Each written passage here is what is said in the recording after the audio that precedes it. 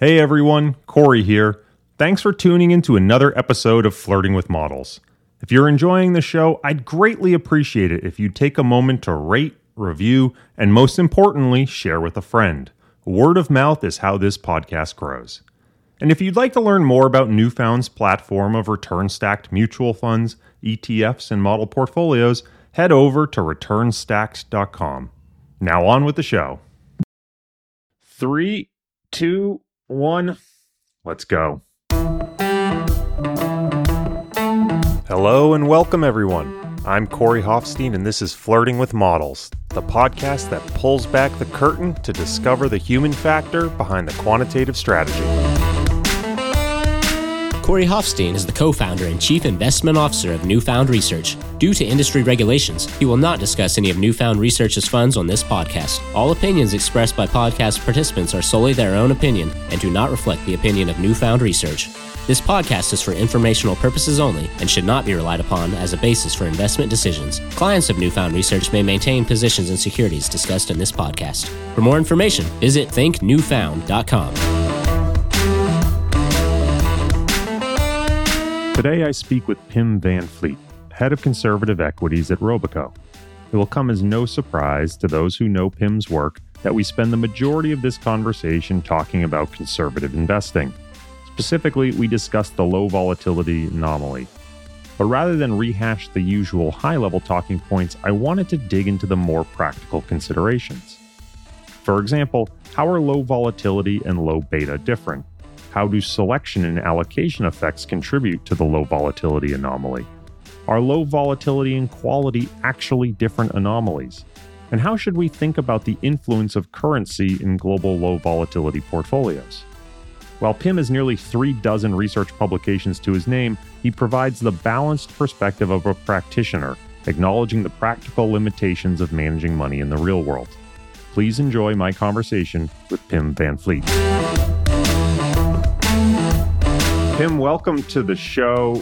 Very excited to have you here. Long overdue. I think I've actually been intending on trying to get you on for a couple seasons now, and for one reason or another, it hasn't worked out. My fault, mainly. So very excited to finally have you on the show. I think I just mentioned to you right before we started recording, I think this is the most questions I've ever prepared for a guest. So I hope you're ready for a long one. I'm ready. All right. Well, my guess is most of the listeners are going to know who you are, but just for some table setting, can you maybe give us a little bit of background about who you are? Yeah, that's good. So my name is Pim van Vliet, pronounced as Vliet. So that's Dutch. I'm from Holland. We say if it ain't Dutch, it ain't much. So that's our joke. But it's a very small country, very international. Trading, research, rich country. My background is I'm a PhD in financial economics. I like science and I like investing and combining the two. I work for a Dutch firm, a pure play asset manager, 19 years old, founded in the 20s. It's called Robeco. There we have quite a big of a quant part of our business, so where we use rules-based models based on factors. I'm the head of Conservative Equities, so that's our approach to low-vol defensive investing, multi-billion strategies, global, emerging. And I also find time to do research, sometimes publishing in some of the more applied academic journals like the Financial Analyst Journal or other journals. Well, it won't be a surprise to any listeners, I'm sure, that we're going to spend quite a bit of time talking about conservative equities. But I actually want to start at a higher level with one of your most popular articles you've written called Global Factor Premiums. And this is an area where Robeco has done a lot of research. I know you focused heavily on the conservative side, but there's a ton of articles that you guys have published about factors at large. And this piece actually looked at, I think it was like somewhere in the mid-20s of global factor premiums across equities, bonds, commodities, and currency markets. I think going back as far as the 1800s. Correct me if I'm wrong there. It was a couple hundred years. Let's start with that big picture. To you, what were the most important takeaways? And maybe conversely, what were some of the most surprising results of the study? Yeah, that's a very cool study. So it's published in the Journal of Financial Economics, 2021. Did it with Guido and Laurens, my co-authors. You're correct. This data sample starts in 1800, and we test 24 factors. What is going on in science is what they call the p-hacking debate. So many of the results presented are false. I already noticed during my PhD, but back then there was not much attention given to it. The problem is that many people if you do 20 tests, one of them is significant at the 5% level by definition. And believe me, and you know that as well, Corey, many PhD, many students, many researchers do many tests. And then you can also cheat yourself by making up a story later on, which explains these great results. And that's really a plague to find so many studies cannot be replicated. So that's the replication crisis. And when you run money on behalf of your clients, you have a fiduciary duty to know what you're doing, that you're not investing their money, their savings on noise and academics making up backtests. So this study we set up to do out-of-sample testing and then mostly pre-sample testing. Because the problem with out-of-sample is that it could be arbitraged away and then still it could be that those factors existed, but they don't exist anymore. So is it really a feature of markets? For that, going pre-sample is very important. And we were doing this study in the midst of what we call quant winter, and so factors were tough, like value. It was much debated. So we also tested value. And what we found is that this pre-sample evidence, that the common factors were also working in that century across all those decades, especially if you combine them. Our value is one of them we tested, and value was also significant in the 19th century. So that gave us the impression that value is a feature of markets, although it's not there every year or every month or every 5 years. So that really struck us from that study, and that gave us lots of confidence, more than whether in any given year factors do good or bad, because that's one observation. Well, 100 years of data, that gives you more confidence. So how would you address the pushback maybe that while this pre-sample data is new, it might not be relevant data, that there might be certain limits to arbitrage or T costs that are unaccounted for that make it so that these anomalies persist in the pre-sample data, but it's not something that actually could have been exploited? Yeah, that's a good point. So transaction costs were somewhat higher, although not as high as often assumed. If you dig into the files, they were not much higher than in the 50s of the 20th century. So the limits to arbitrage don't apply. We also look at long-only results. So you can also use factor premiums in a long-only strategy where you basically wait with buying or wait with selling. So that's turnover neutral. So also then you can exploit cross alphas. Yeah, in a way, often people tend to dismiss old historical research, that they say, it was different. And it's a fair point, but dismissing it altogether and not looking at it, that's quite extreme. So, of course, this 100 years of data is not one-on-one the same as like the last decade. However, it is quite formative, especially if you look at factor premiums which have long cycles and are driven by human behavior. So more and more research shows that like the value premium is driven by behavior, overestimating growth, overreaction. And for that, you need long-term data. Just a couple of years is not enough. So it's a fair point, but still informative. And it's a good insight coming also at a moment when some people don't believe in some factor premiums anymore. Then this is really a good sign of confidence that the chance that all factor premiums are just a result of p-hacking is very small, and that gives confidence for the future. One of my favorite tables in the piece is a summary of Sharpe ratios. And that's not to say Sharpe ratios are the end-all, be-all statistic, but it shows the Sharpe ratios for all these different factor premiums over time, and they all had a Sharpe of less than 0.5. And Cliff Asness has a great quote where he talks about the difference between statistical time, which is sort of what we see in a back test, and we know what's possible on paper, versus behavioral time, which is what we live. And I feel like this table should be something that should be, put on every institution and advisor's wall just to make them acknowledge decade-long drawdowns can happen. Curious as to your thoughts, given that these Sharpes are fairly low, how much of factor-based investing ultimately becomes a faith-based endeavor in the short run? Yeah, it's good. So Sharpe ratios tend to be 0.5, 0.3. The most famous factor is the equity premium. And interestingly, the Sharpe ratio of equities has been above 1 in the past decades, especially in the US. How can you beat the S&P 500? Interestingly, this is the moment where you should doubt the equity premium. I hardly find people doubting the equity premium because in the long run, it's 0.3, 0.4. So we had 0.1. And the problem with if sharps really go above 1, that they become so visible that people flock into it. So in a way, in a long-term, near efficient market, you need sharp ratios not too high. So 0.5 is perfect, especially if you can combine them. And I fully agree with this notion of how much time do you get? Do you get the time to harvest the premiums? That's the difference between a backtest and living through performance.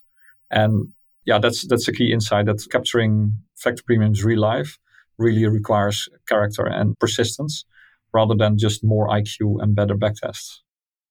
So we're going to be spending a lot of time in this podcast talking about conservative investing. I'm probably going to use a bunch of phrases interchangeably: low vol, defensive, conservative. They're not necessarily interchangeable, and we'll dig into that a little bit. But before we do the deep dive, can you maybe at a 30,000 foot level explain what is low volatility investing? Maybe you can highlight sort of the pertinent theoretical foundations and share some of the high level empirical results.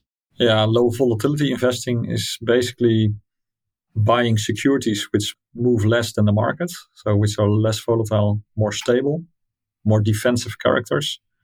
And the opposite is more cyclical, speculative investing. Usually the market is split in value and growth. That's the Morningstar classification. Low vols makes a different split, akin to credit investing, where you have investment grade and high yields. So that's also how you can look at low vol investing as a way investment grade equities versus more high yield equities risky. The issue with low vol investing, and that's why it has become so popular, is that low volatility stocks outperform high volatility stocks in the long run. And that is one big anomaly, one big puzzle. And basically this is the question of my career. So I've spent many, many years on this theoretical, academic, but also in practice, really getting my head around, so how can this be the case? So yeah, when I tell this to my mother, like, there's low risk stocks make more return, higher return than high risk stocks, then even she says, and she has no PhD in finance or CFA, she says, yeah, that cannot be true. It's too good to be true. And that's a puzzle. They call it an anomaly, a factor premium. And interestingly, also academically, it has been a bit ignored. Especially from Chicago school, you cannot call it a risk premium, because the value premium, you can say it's compensation for risks one way or the other, size the same. With low vol, not, because it's low risk. So it cannot be a risk premium. So it's really a step in the heart of efficient markets, capital asset pricing model. So yeah, it's also academically, it has been much less attention than like value and momentum investing. Yeah, that's fascinating. So that's why we give a bit more weight to it to compensate for the attention it should have. And in my case, I've written a couple of papers on it, also a book for layman investors, really to get this message out. And maybe I only stop when it's CFA material, that all students know that low risk stocks earn high risk adjusted returns, which is a big puzzle. Where does the industry stand, maybe both practitioners, and you can provide in academic thoughts as well as to why this anomaly seems to exist? Yeah, so the why is the great question. We've given this thought. If you summarize the literature, one prominent explanation is leverage, constraints, and aversion. This was already brought forward by Black, which means that if you buy low vol stocks, you get high risk adjusted returns. But if you cannot lever up and you want to have a high return, then you buy into risky stocks, basically to get your higher return, even if it's not fully compensated for the risk. So in that way, where you can explain why the risk-return relation is a bit flatter than it should be. However, it's not a full explanation because the relation is not too flat. It's really negative at a certain point, and you cannot explain that with leverage aversion, so you need more. Another one is more broader, that's benchmark constraints. So many investors do have benchmark constraints, and I witnessed it when I joined the industry. Tracking errors are huge. Relative performance, we talked about living through your underperformance, and that's also often relative performance. So high vol stocks do have a high tracking error, high relative risk. So that makes them very unattractive. So that's an explanation I like a lot. And then thirdly, there's a part of the market which is just speculative. They want to get rich quick, and to get there, you need to buy more risky stocks with a positive scoop payoff, like lottery kind of payoffs. not only retail investors, but also agents. So in a principal agent setting where you don't own your own stocks, you also have a preference for volatility because it can make you a star analyst or a star mutual fund manager. And that's an option-like kind of payoff. So these three explanations, leverage, benchmarks, and a positive skew, all explain why this is the case, why this anomaly exists. And the beauty about these explanations is that they're all pretty rational. So it's not that you learn about it and that you then correct for your mistakes. Second is it's a very difficult arbitrage. Because if you want to arbitrage, you again have this leverage constraint, many of us. And that's the beauty, that if you don't have this constraint and you know about it, you can exploit it. So it's also one of the most sustainable alphas out there, very difficult to arbitrage. I want to go from that sort of 30,000 foot view to get into the details and the nitty gritty right now.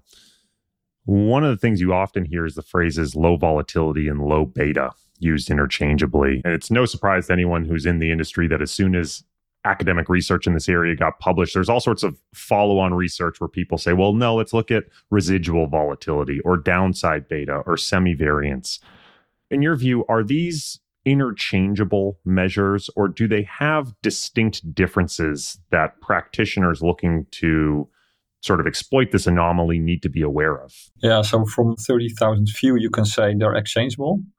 They all measure defensiveness in a rough way. So if you're low vol, you also tend to have low beta. You also tend to have low residual vol and low semi-variance. So in that sense, you can say stop. But if you go more into detail, you start investing in it, or you start doing research and performance evaluation, then things start to matter. The difference between low vol and low beta is the way you treat correlations. So some stocks have a low beta, but a high volatility. So one good example of that is gold miners. Gold miners tend to be very volatile because of the gold price and its mining, but they do have a low beta because gold is often negatively correlated with equity markets. So that's a really good example for how there can be a difference between a low vol and a low beta stock. And when you start investing, it matters which approach you use. I believe you should use both. So you should both use volatility and beta, because if you would focus on one, you could lean too much into gold miners with beta, or just go out with low vol. And the truth is often in the middle. So there are more dimensions to risk.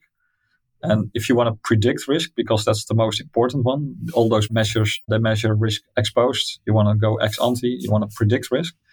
And then we find that combining different dimensions of risk often gives you the best predictor for future risk. And then you basically take a combination of factors, not only beta and volatility, but you also add downside risk and also more credit-based risk factors. One of the things we also often hear is low volatility and quality get lumped together into a more sort of global defensive factor.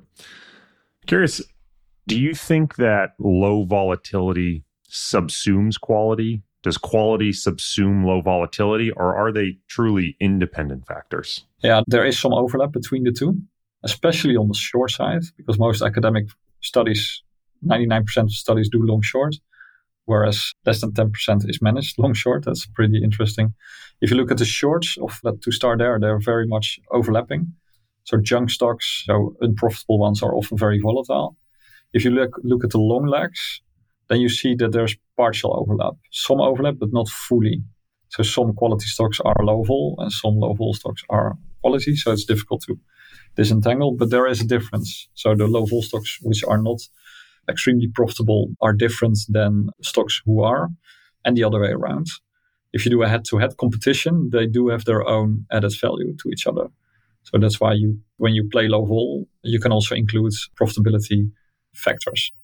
But saying one captures the other completely, that's not the case. So there are distinct effects supplementing each other, especially on the long side. On the short side, they are more overlapping.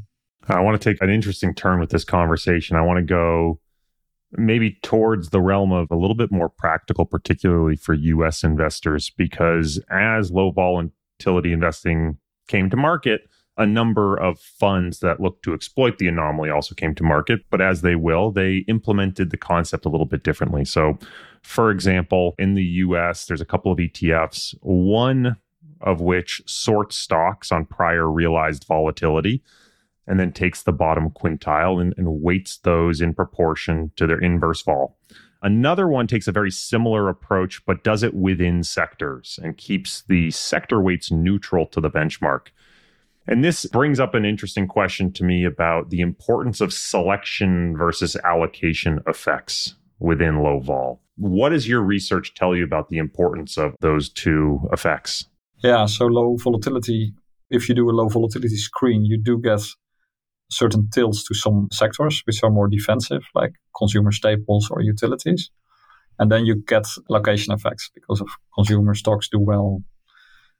Our research shows that the alpha is present in both. So there's alpha coming from sector allocation effects and there's alpha coming from stock selection. And if you go international, it even works on a country level as well. However, allocation effects are often very dominant in driving performance. So you can either shut them down, as one of the ETFs is doing, which you mentioned, but then you give up alpha, or you go for a middle way where you have soft limits, where you allow some deviation. And that's what you see most active low vol funds doing. So some limits. And then we adhere to the 80-20 rule. So 80% coming from bottom-up stock selection, 20% coming from allocation. There's a third ETF that's very popular that takes a minimum variance approach at the portfolio level. It does apply some constraints at the security and sector level, but it is trying to build that portfolio that exhibits min vol, not necessarily pick the lowest vol securities, which to your point earlier means that they could very well pick high vol, uncorrelated securities that can cancel each other out. Do you think that this is a valid implementation of the low volatility phenomenon, or does the introduction of correlation confound the issue? Yeah, so from a 30,000 feet distance, it's okay. If you want to say, I want more than okay, I want the best, then I think with this approach, you tend to give too much weight to noise because correlations are also more difficult to estimate. If you estimate them right, they still can give you quite some tilts to certain sectors. Like I said, gold miners are notorious. The question whether you want to have that. Best is to use correlations as salt. If you use too much of it, it ruins the food. But some of it helps, and that's how you should treat correlations. So to some degree, and the minimum variance approach, I would say it's too much salt. You alluded to this a little bit earlier about the difference between academic exploration through long shorts versus the practical implementation, which 90% of the time is long only. You actually wrote part of a study that looks at factors from an academic lens, but ignoring the short side. So I believe that the title of that paper was called When Equity Factors Drop Their Shorts. Kudos to you for a great title.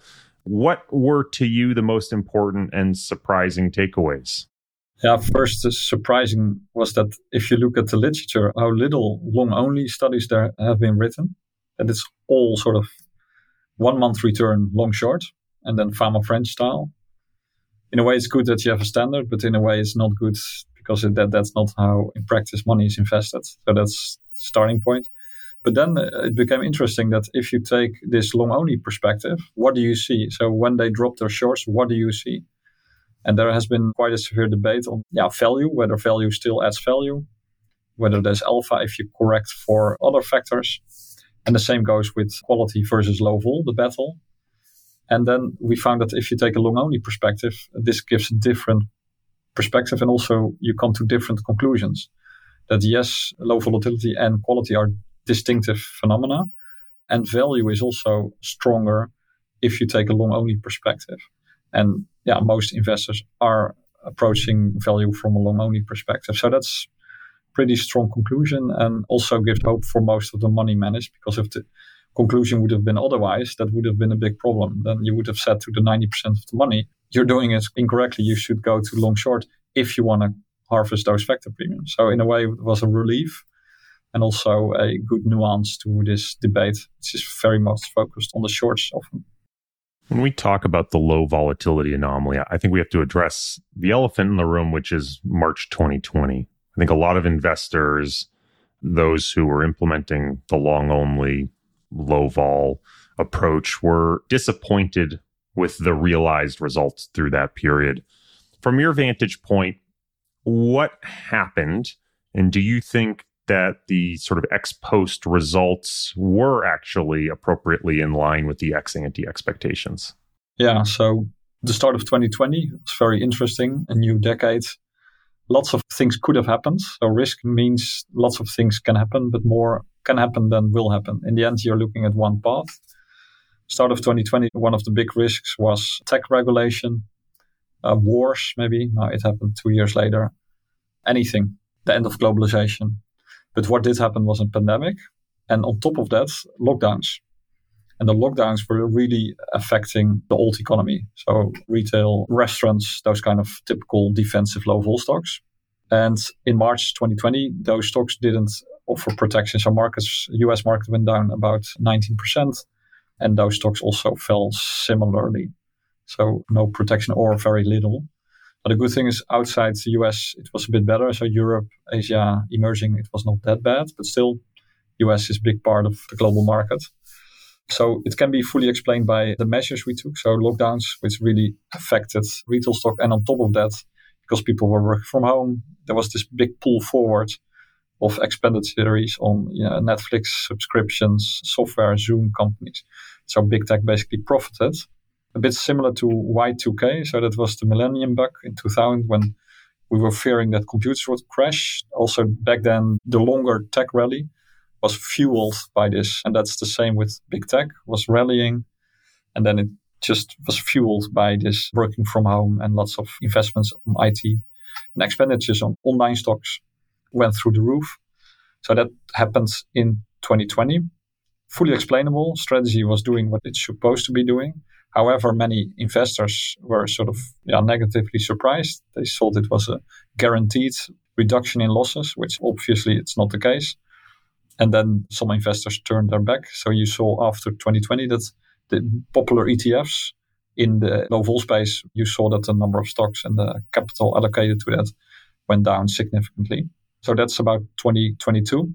It's basically when the boys separated from the men, you can say, because it was a bit crowded in 2016 when market up, low vol up, many investors flocked in, maybe for the wrong reasons.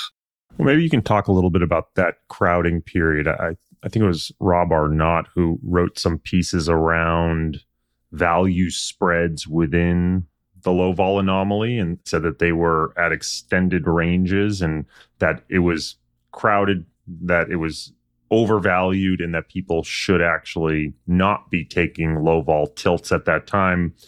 I believe Cliff Asness fired back and said, you can't look at a value spread on an anomaly that has a turnover that's potentially much faster than the horizon over which that value spread would collapse. Curious as to your take. You sort of mentioned there, maybe it did seem to get a little bit crowded, but is valuation spread crowding a real risk to something like low vol investing? Yeah, it's just a risk for any strategy. So for example, now privates, ESG, everybody flocks into something. It's just good and not challenged. You should always be cautious. So in that sense, I like Arnaud that you should be contrarian and have a value kind of approach. So also when we do low vol, we never do it single factor. Always take a look at the price you pay. If I buy a car, I also look at the price. If I buy low vol stock, look at the price. So back then in 2016, the conservative equity strategies really started to diverge from generic low vol, which became really expensive, whereas we include value factors to stay away from those expensive overcrowded positions. Because the point with over and undercrowding is how do you measure it? Because the number of stocks, number of shares doesn't go up. So we all own the market. So it's the only thing how you can measure overcrowding is the price, so the valuation. So back then in 2016, I agreed with Arnaud. I also liked it when Cliff entered, and you can take your popcorn as a quant and watch this incredible fight. And you learn from it because they're using very good arguments. Because Cliff also has a good point about that strategy is dynamic. So you can move away from stocks if they become expensive. Arnaud proved to be somewhat right on factors, but also wrong that value itself didn't work. Because you can say that if you look through at all the anomalies through a value lens, basically you bring everything back to value, which is one factor, and that's not very diversified. So he was right and wrong at the same moment. And where I agree with and where we are today, and I think also for your listeners interesting, moving forward, I think today we're undercrowded. And that's where Cliff, Rob Arnaud, and I agree that we are undercrowded. Depends a bit how you measure it, but you can say like we're in the top decile of valuation spreads of low vol, but also value and momentum alike. Add to that the deep historical evidence, which shows that factor premiums are a feature of markets and not some coincidence or p-hacking. So nowadays you can enter factors and you don't have to worry too much about implementation because the alpha potential is so big that it doesn't come very close how you do it. Well, in 2016, when Arnaud warned, that was more important because then factor investing was really becoming very popular and crowded, which means some strategies became expensive. Some critics of low volatility investing have argued that there's a high degree of sensitivity to interest rates. Obviously, very relevant in 2022, arguably still very relevant today. Curious as to whether this is something you think holds water as a potential critique, and what happens if you actually try to control for that sensitivity and potentially neutralize it?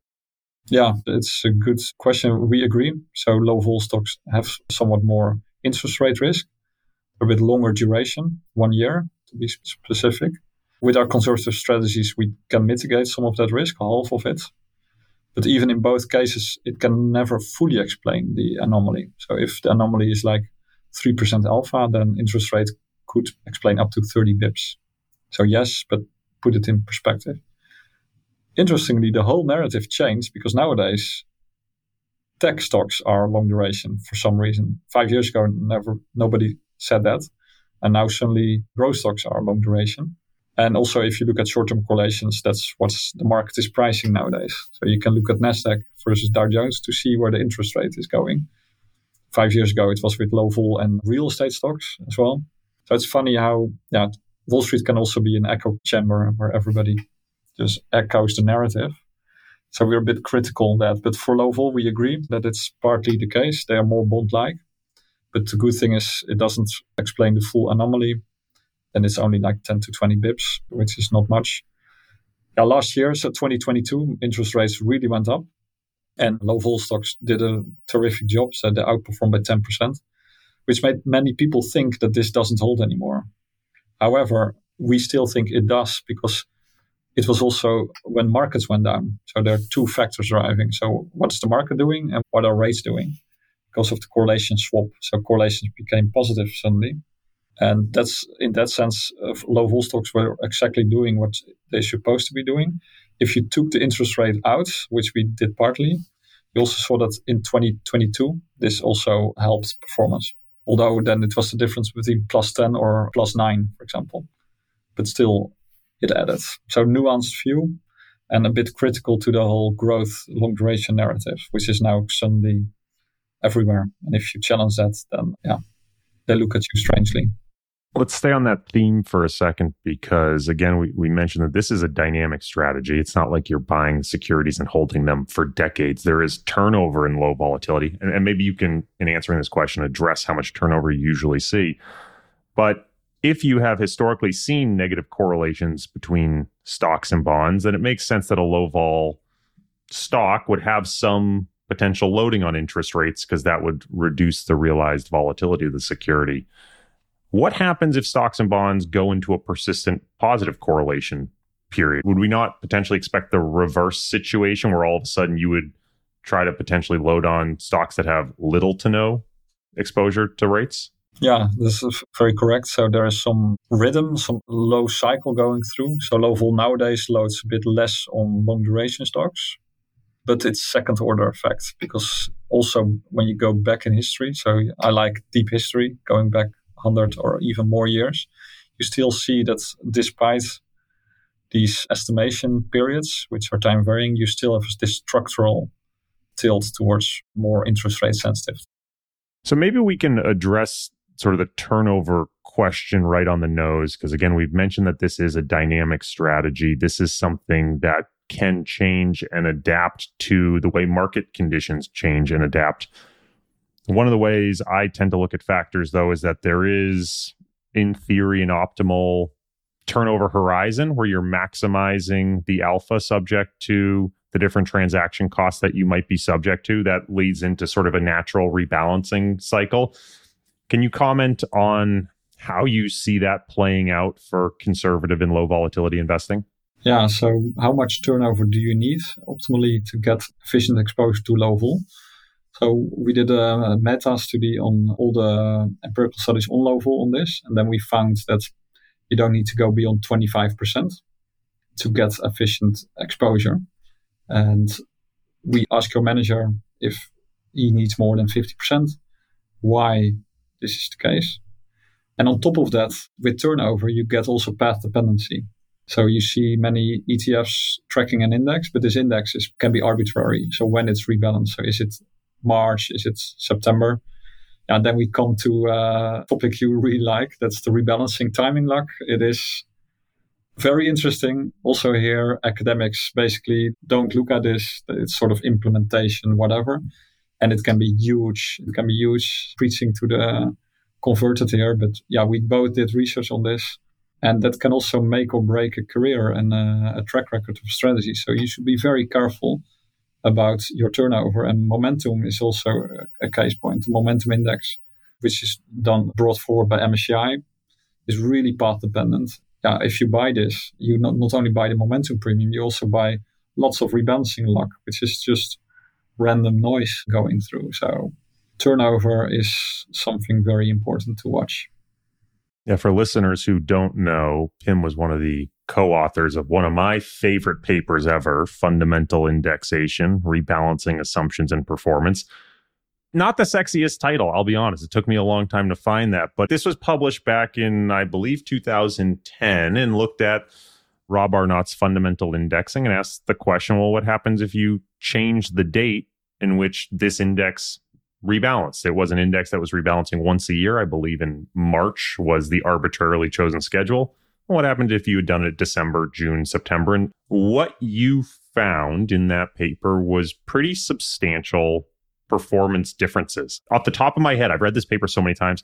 I think it was in 2009, the index outperformed its benchmark by 10 percentage points if done in March, and actually underperformed the benchmark if it had rebalanced in September, which is, I think, kind of mind-blowing to think about.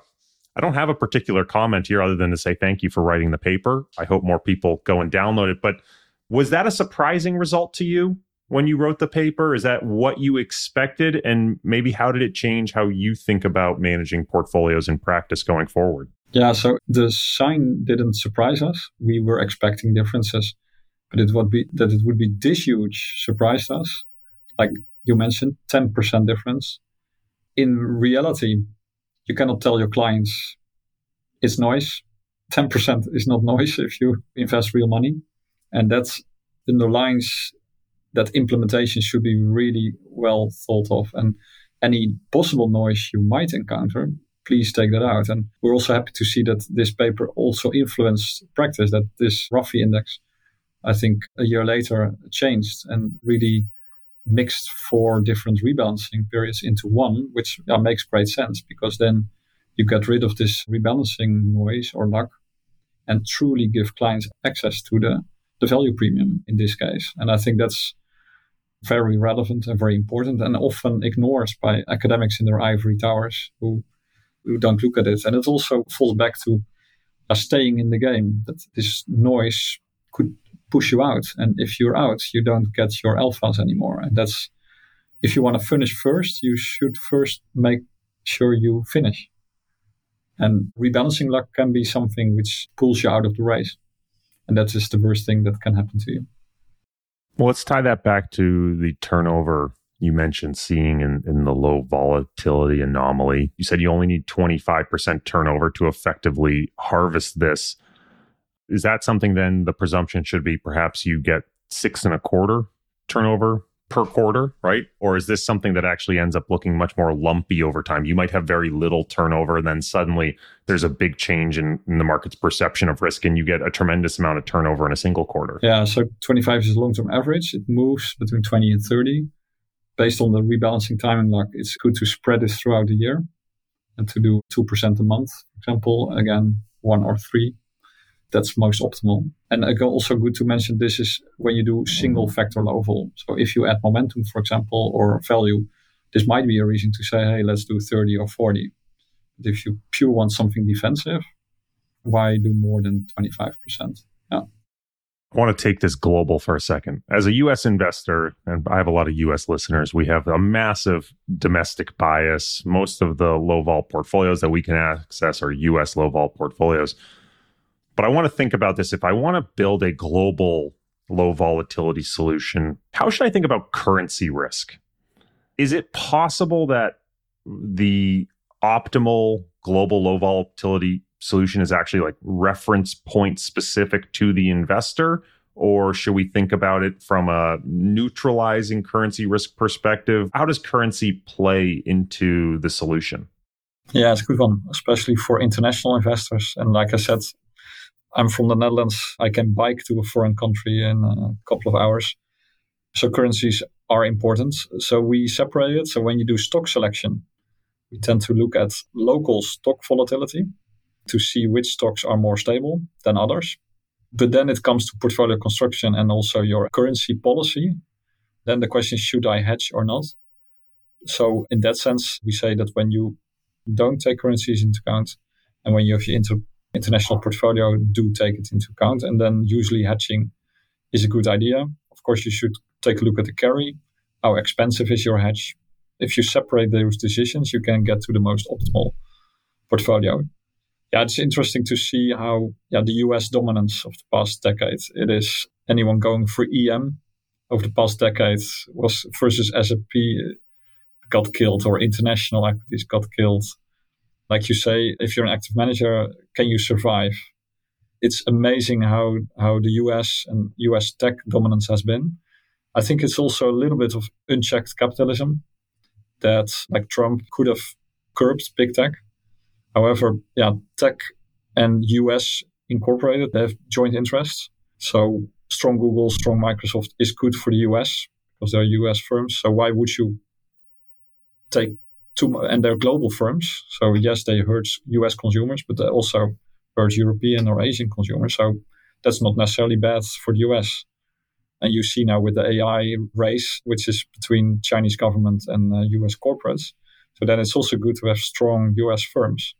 As a European, I'm like, yeah, what's up? So that has basically surprised markets that these profits run so big. They have so much market power. They are not curbed, not by a Democrat nor by a Republican. And also so profitable, and their network effects just go to the shareholder. That you saw that they just laid off a couple of people. You see with Twitter, you can lay off 80% of your people and still continue. Yeah, that means that there's so much moat and so much profit, and I think partly monopolistic profit. Yeah, that has driven this whole US tech market and made anybody taking a different position. Yeah, really have to explain underperformance. Where we are now, yeah, that's very fascinating. So what will the next decade look like? Well, definitely one of those unique periods in time when you look at the growth versus value performance dispersion, and to actually see for a large part of the last decade, the growth outperformance was actually justified. The earnings, the profitability was there. It wasn't actually just an expansion of multiples. It truly was, to your point, actually true economic growth in these large cap tech companies. Now, certainly seems like it's gotten well over its ski tips at this point. As you point out, regulatory risk looms large. We'll see what the next decade has to bring. But that actually circles us maybe somewhat into my next question. So I want to talk about your book that you wrote. You mentioned you wrote a book that's maybe a bit more approachable for the layperson called High Returns from Low Risk, where you talk about the conservative portfolio. And you referenced this a little bit earlier, that you don't just buy low volatility stocks on their own. In the book, you actually propose taking value and momentum tilts. You do an initial low beta screen, and then you take value and momentum tilts after. I want to ask you specifically about how you think about the interaction effects when you use low volatility as a primary sort versus, say, a secondary sort or as an input into a integrated multi-factor sort. Why use one approach over another? Do you prefer one approach over another? Yeah, so the book I wrote 4 years ago for the layman, for my dad, to explain him what is quant investing, how to make it simple, accessible, use metaphors and stories so that, you can read it in a couple of hours. It's available in bookstores, also in English, of course, Dutch, but also French, German, and Chinese. Also doing it in local languages to get really close to layman investors who not all of them read English. What we explain there is you shouldn't go low vol single factor. So that's also what I do professionally. You shouldn't do things single factor. You need the interaction of factors. So the pitfalls of low vol investing is that it can become expensive, as we discussed in 2016. So that's why you need value as well. But also momentum is a great factor to include because otherwise you miss good up capture. So in the book, we propose to do it multi-factor. In the strategies we run, we do it multi-factor because there are just too many benefits of integrating those factors. The great thing about the book, how we explain it, is the simplicity. So as you say, we sort first on risk and then screen on income and sentiment, or value and momentum, as you can call it, which makes it very clear that you're always in the low risk part of the market. So that's why we do a double sort. In practice, that gives quite some turnover because you can have flip-flopping. It's a bit technical. So in a professional setting, we prefer to have Z-scores where you do an integrated approach instead of doing this slice and dice. Again, from a 30,000 distance, both approaches are similar. If you zoom in, you want to keep it simple, then you do a double sort. If you more professionally, then you do an integrated approach, which is then better because it saves turnover. You mentioned a little earlier that a lot of the academic research ascribes the low volatility premium arising from the low beta phenomenon and the bias against leverage or lottery demand phenomenon, all sort of behavioral sources of the anomaly. Given that it is behavioral, do you think that this is something that can and risks eventually being completely arbitraged away? Yeah, it's a good one. When we say behavior, I think that all behavior is rational. And that's interesting because some people say, if it's behavior, it's irrational. I think we all make conscious decisions. So if you buy a lottery ticket, you buy hope. It's rational. I wouldn't say or if you buy a stock, which is very volatile, it might even have a negative return. Yeah, it's still rational. You're maximizing your utility, which is maybe different than maximizing your Sharpe. These are not the same. So the beauty is with low vol is that we understand why people are taking different positions. They have a different objective, different utility function, and they're perfectly rational. It's behavior. And if you say, I don't have constraints, I don't want to gamble with my money, I'm a fiduciary duty, you have a different objective, and then you act in the same market, and then you can have, at the same time, get your premiums, have a high Sharpe, be happy, because that's what you want to have, capital growth, lower risk, and at the same time, other market participants are also happy. And that's the beauty of the marketplace, that if you trade, there's always a win-win. Otherwise, you don't trade. So the whole idea of CAPM and efficient markets is that there is one representative agent. Yeah, that's not correct. Of course, that's too much simplification. And this behavior, which we observe, which is in that sense also very predictable, it's rational, will coexist with some people behaving more risk averse. And those people have a long-term view and they can make their alpha. So in that sense, a Sharpe ratio of 0.3, 0.5 can be very sustainable because there are different kind of behaviors in the same marketplace at the same time.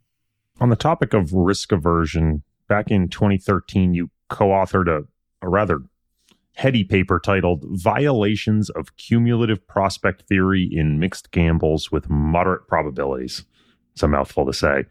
At the risk of sort of diluting the work too far, my core takeaway was that prospect theory, which sort of has been the growing darling of behavioral finance for the last decade or so, is actually really only supported when experiments are performed with really extreme examples, not necessarily supported with more moderated examples.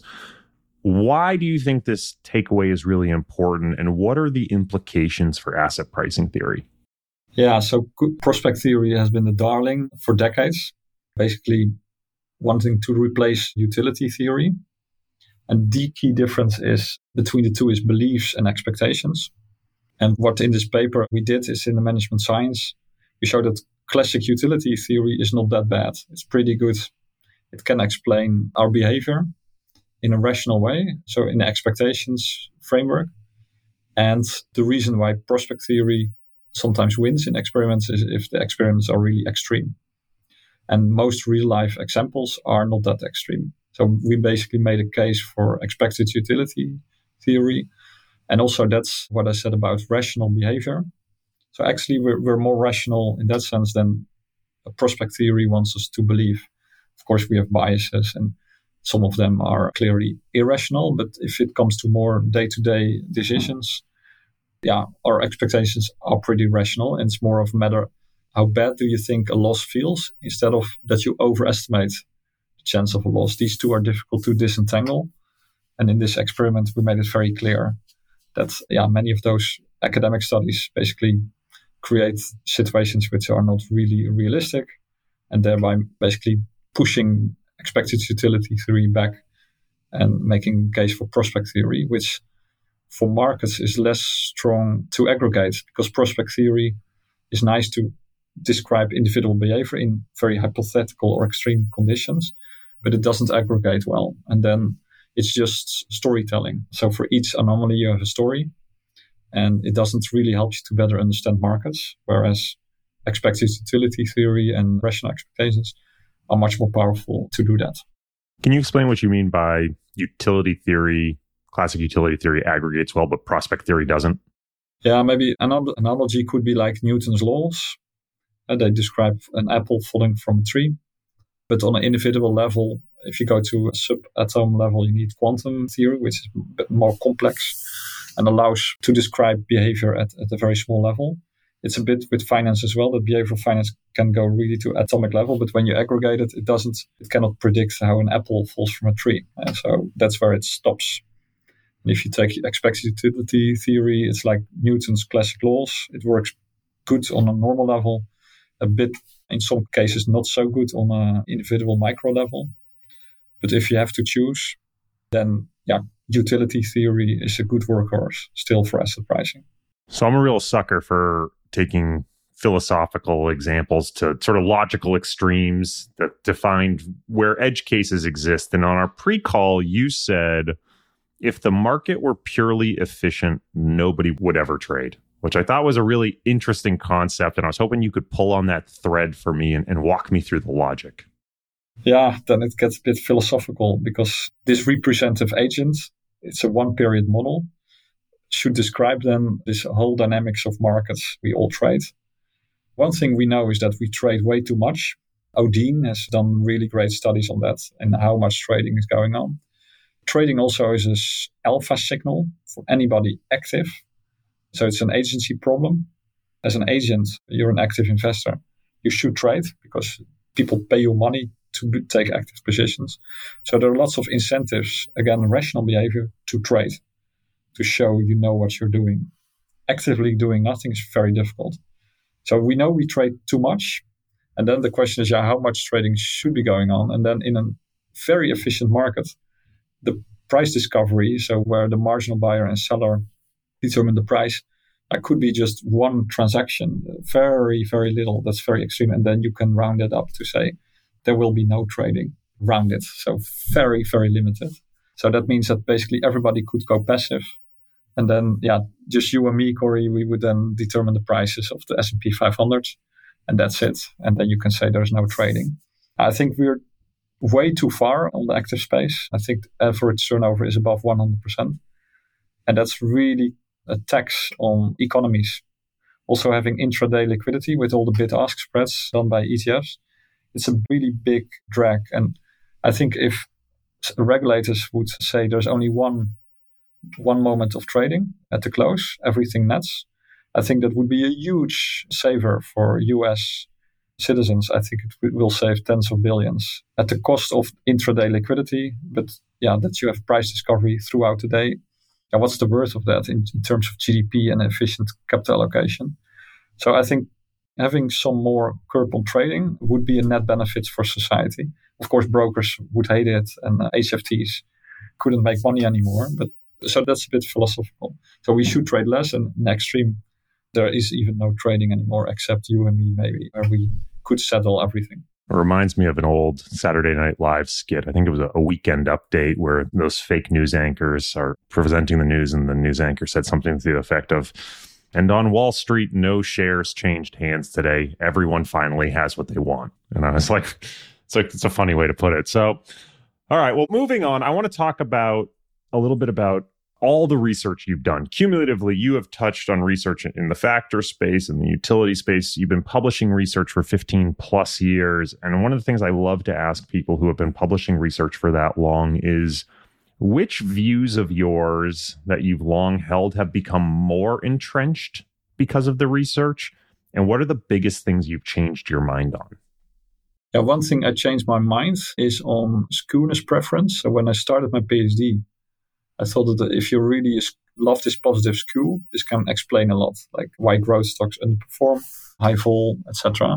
But then I found out that in equilibrium, that this doesn't add up. So if you like a positive skew, you don't buy all the lottery tickets because you will get the $1 million, but you lose money. So if you love a positive skew, you don't diversify. If you don't diversify, the market is not efficient. Yeah, that was for me sort of a big changer, and it basically closed the whole literature.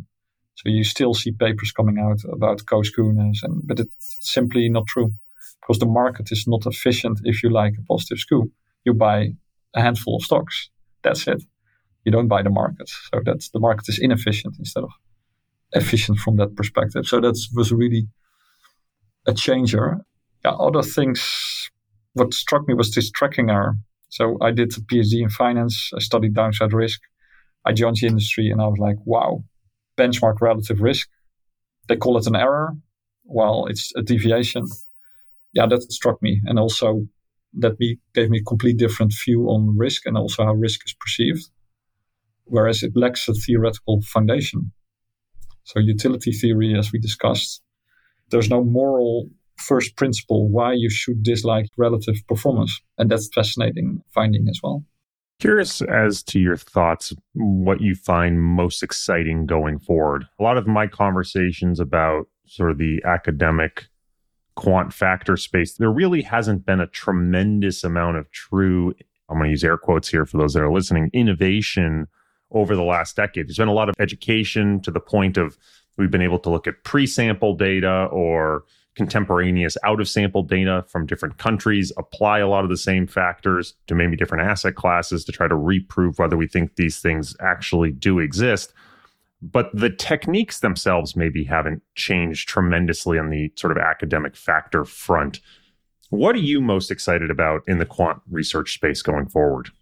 Yeah, so again, from a high-level distance, you can say what happened since end of the 90s.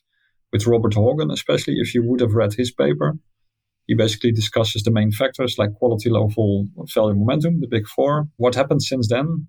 From that level, not so much. One of the things that excites me is to roll that through to other markets. So outside US equities, international, EM, corporate bonds.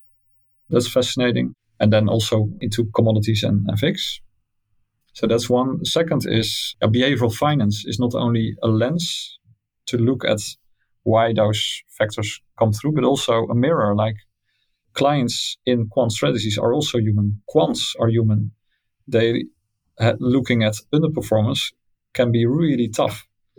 And learning how to get this behavioral finance to also be able to collect those premiums, that's going to be fascinating. So maybe you can think of fund structures where you basically acknowledge your own failures, where you put up front a structure where you enforce yourself to harvest those factor premiums. A bit of a similar setup as private equity, for example, where you just lock up your money and be sure that you will be around when those factors can be harvested. I think that's something I'm fascinated about. It's still very infancy. In the US, you have some of the fitness subscriptions where you pay upfront big time, and each time you go, you get money back. So from a classical point of view, that's very irrational. But you and me know that it is very rational. Because with Christmas, you think I'm going to work out a lot. And then, of course, when it happens, you don't feel like it. I think you can apply the same principle in investing, and you should.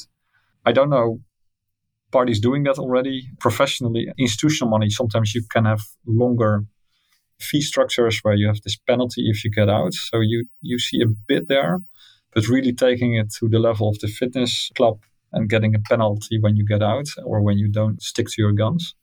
Yeah, that's really fascinating because over the past 5 years, I've seen this higher and fire cycle being very dominant and affecting alpha more than when you do volatility or beta or those kind of things. So that's the big picture.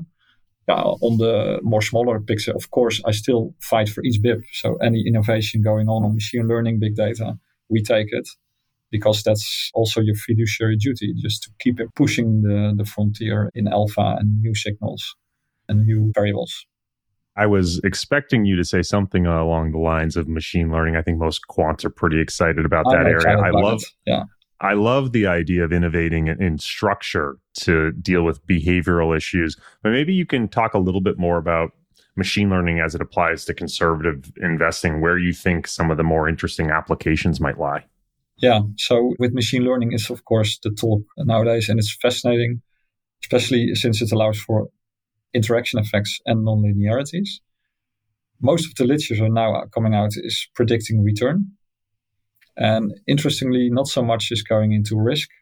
That's always nice as a contrarian where you use these techniques and you just change the objective. We found some really cool results where allowing for nonlinearities helps you to better predict risk. And it's also intuitive that if you take leverage, then up to a certain point, it doesn't really matter. But if leverage gets too high, then you should really watch out. It's like a cliff.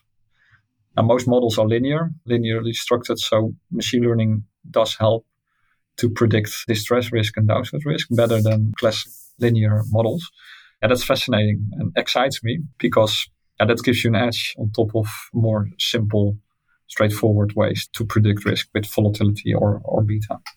Do you think, again, with the idea that a lot of factor portfolios built around the conservative investing idea use sort of historical looking realized volatility, that just being sort of an output, the market's output of all these other fundamental inputs, do you think the future of conservative investing could be to outright ignore things like realized volatility and realized beta and look at more fundamental nonlinear drivers of risk?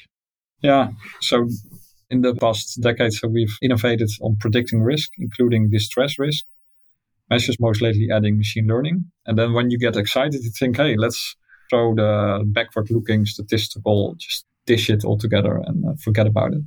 And then, again, the truth is often in the middle. There is information in those historical price movements, which is an indication for investors doing this price discovery. And the more investors disagree and the more uncertainty there is, the more alpha opportunity there is also, because all the bias is about being too optimistic, overconfidence, all those kind of things then tend to happen more. And going into more the low vol area is more the safe bet.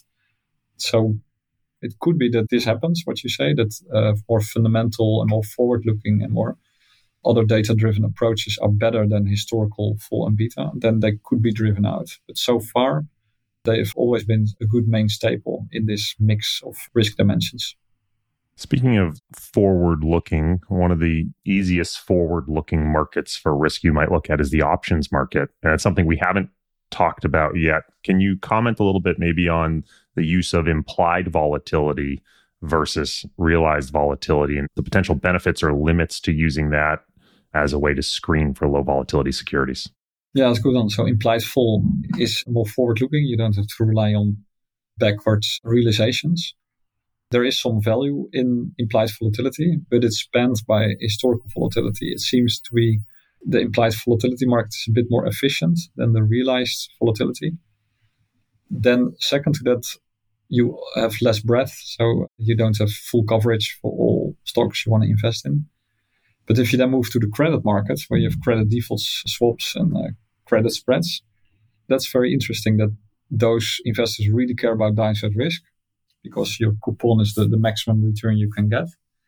So it's more clean. And then this information on that market can be very effectively used in the equity market. And that's more powerful than implied volatilities. So credit spreads beat implied vols. Again, they're the same question. Could you then forget about volatility and beta and only use credit spreads? Answer is again, no.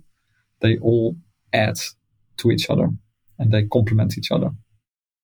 One of the areas I can imagine credit spreads being a particularly difficult data set to work with is that the term of which the bonds are issued by these different companies could be very different, right? You could have Disney doing a 20-year bond and you could have some historically junky energy company doing a 5-year high yield bond. How do you think about normalizing for the different terms? Yeah, so credit default swaps are normalized. So that's where you can then rely on so that you don't get this bias. So fair point. That was a much easier answer than I thought it would be. Well, look, Pim, this has been a fantastic conversation. We're coming towards the end here, and I'm asking the same question to every guest at the end of the season, and it relates to the cover art that we're creating for each episode. As you know, I asked you to select a tarot card. Again, none of the guests so far have known anything about tarot, which has made this a particularly fun exercise. I didn't know anything about tarot going into this. And you actually chose a card that is not part of the standard tarot deck. So it took me a little while to figure out what card you were talking about, but the card you chose was Hope. And I was wondering what drew you to that specific card. Yeah, so I like philosophy, and you have the cardinal virtues, and then you've got the Christian virtues on top of that. So that brings us to the 7 virtues, which is faith, hope, and love. Of those 3, so I like hope a lot. Hope is something different than being optimist. Hope is something you aspire. And in a way, it's a sort of forgotten and under-acknowledged virtue, which I think needs more prominence. So that's why I picked it. Also, in today's environment, you see lots of the public debate being less about hope. It's becoming a bit, like culture wars, but also on climate, lots of pessimism. Like people thinking, things will get worse. I'm fine, but the world is going down. I think hope is a totally different message. And it's also a virtue. So it's something you should do. It's something you should train and you should share. So that's why I picked it. It's being a contrarian, like in investing. I also picked one of the virtues which people are least familiar with. At least if I look in my culture around me, like hope. It's almost like a sign of weakness. Like, I don't know anymore. Just hope. I just hope it gets. No, it's something much more deeper when you think about it. And also when it comes to investing, when factors may be disappointing here or there. Also, hope is more than simple, like, let's hope. It's a conviction, which I think everybody should be aware of. Well, this has been fantastic. Thank you so much for joining me. Thanks.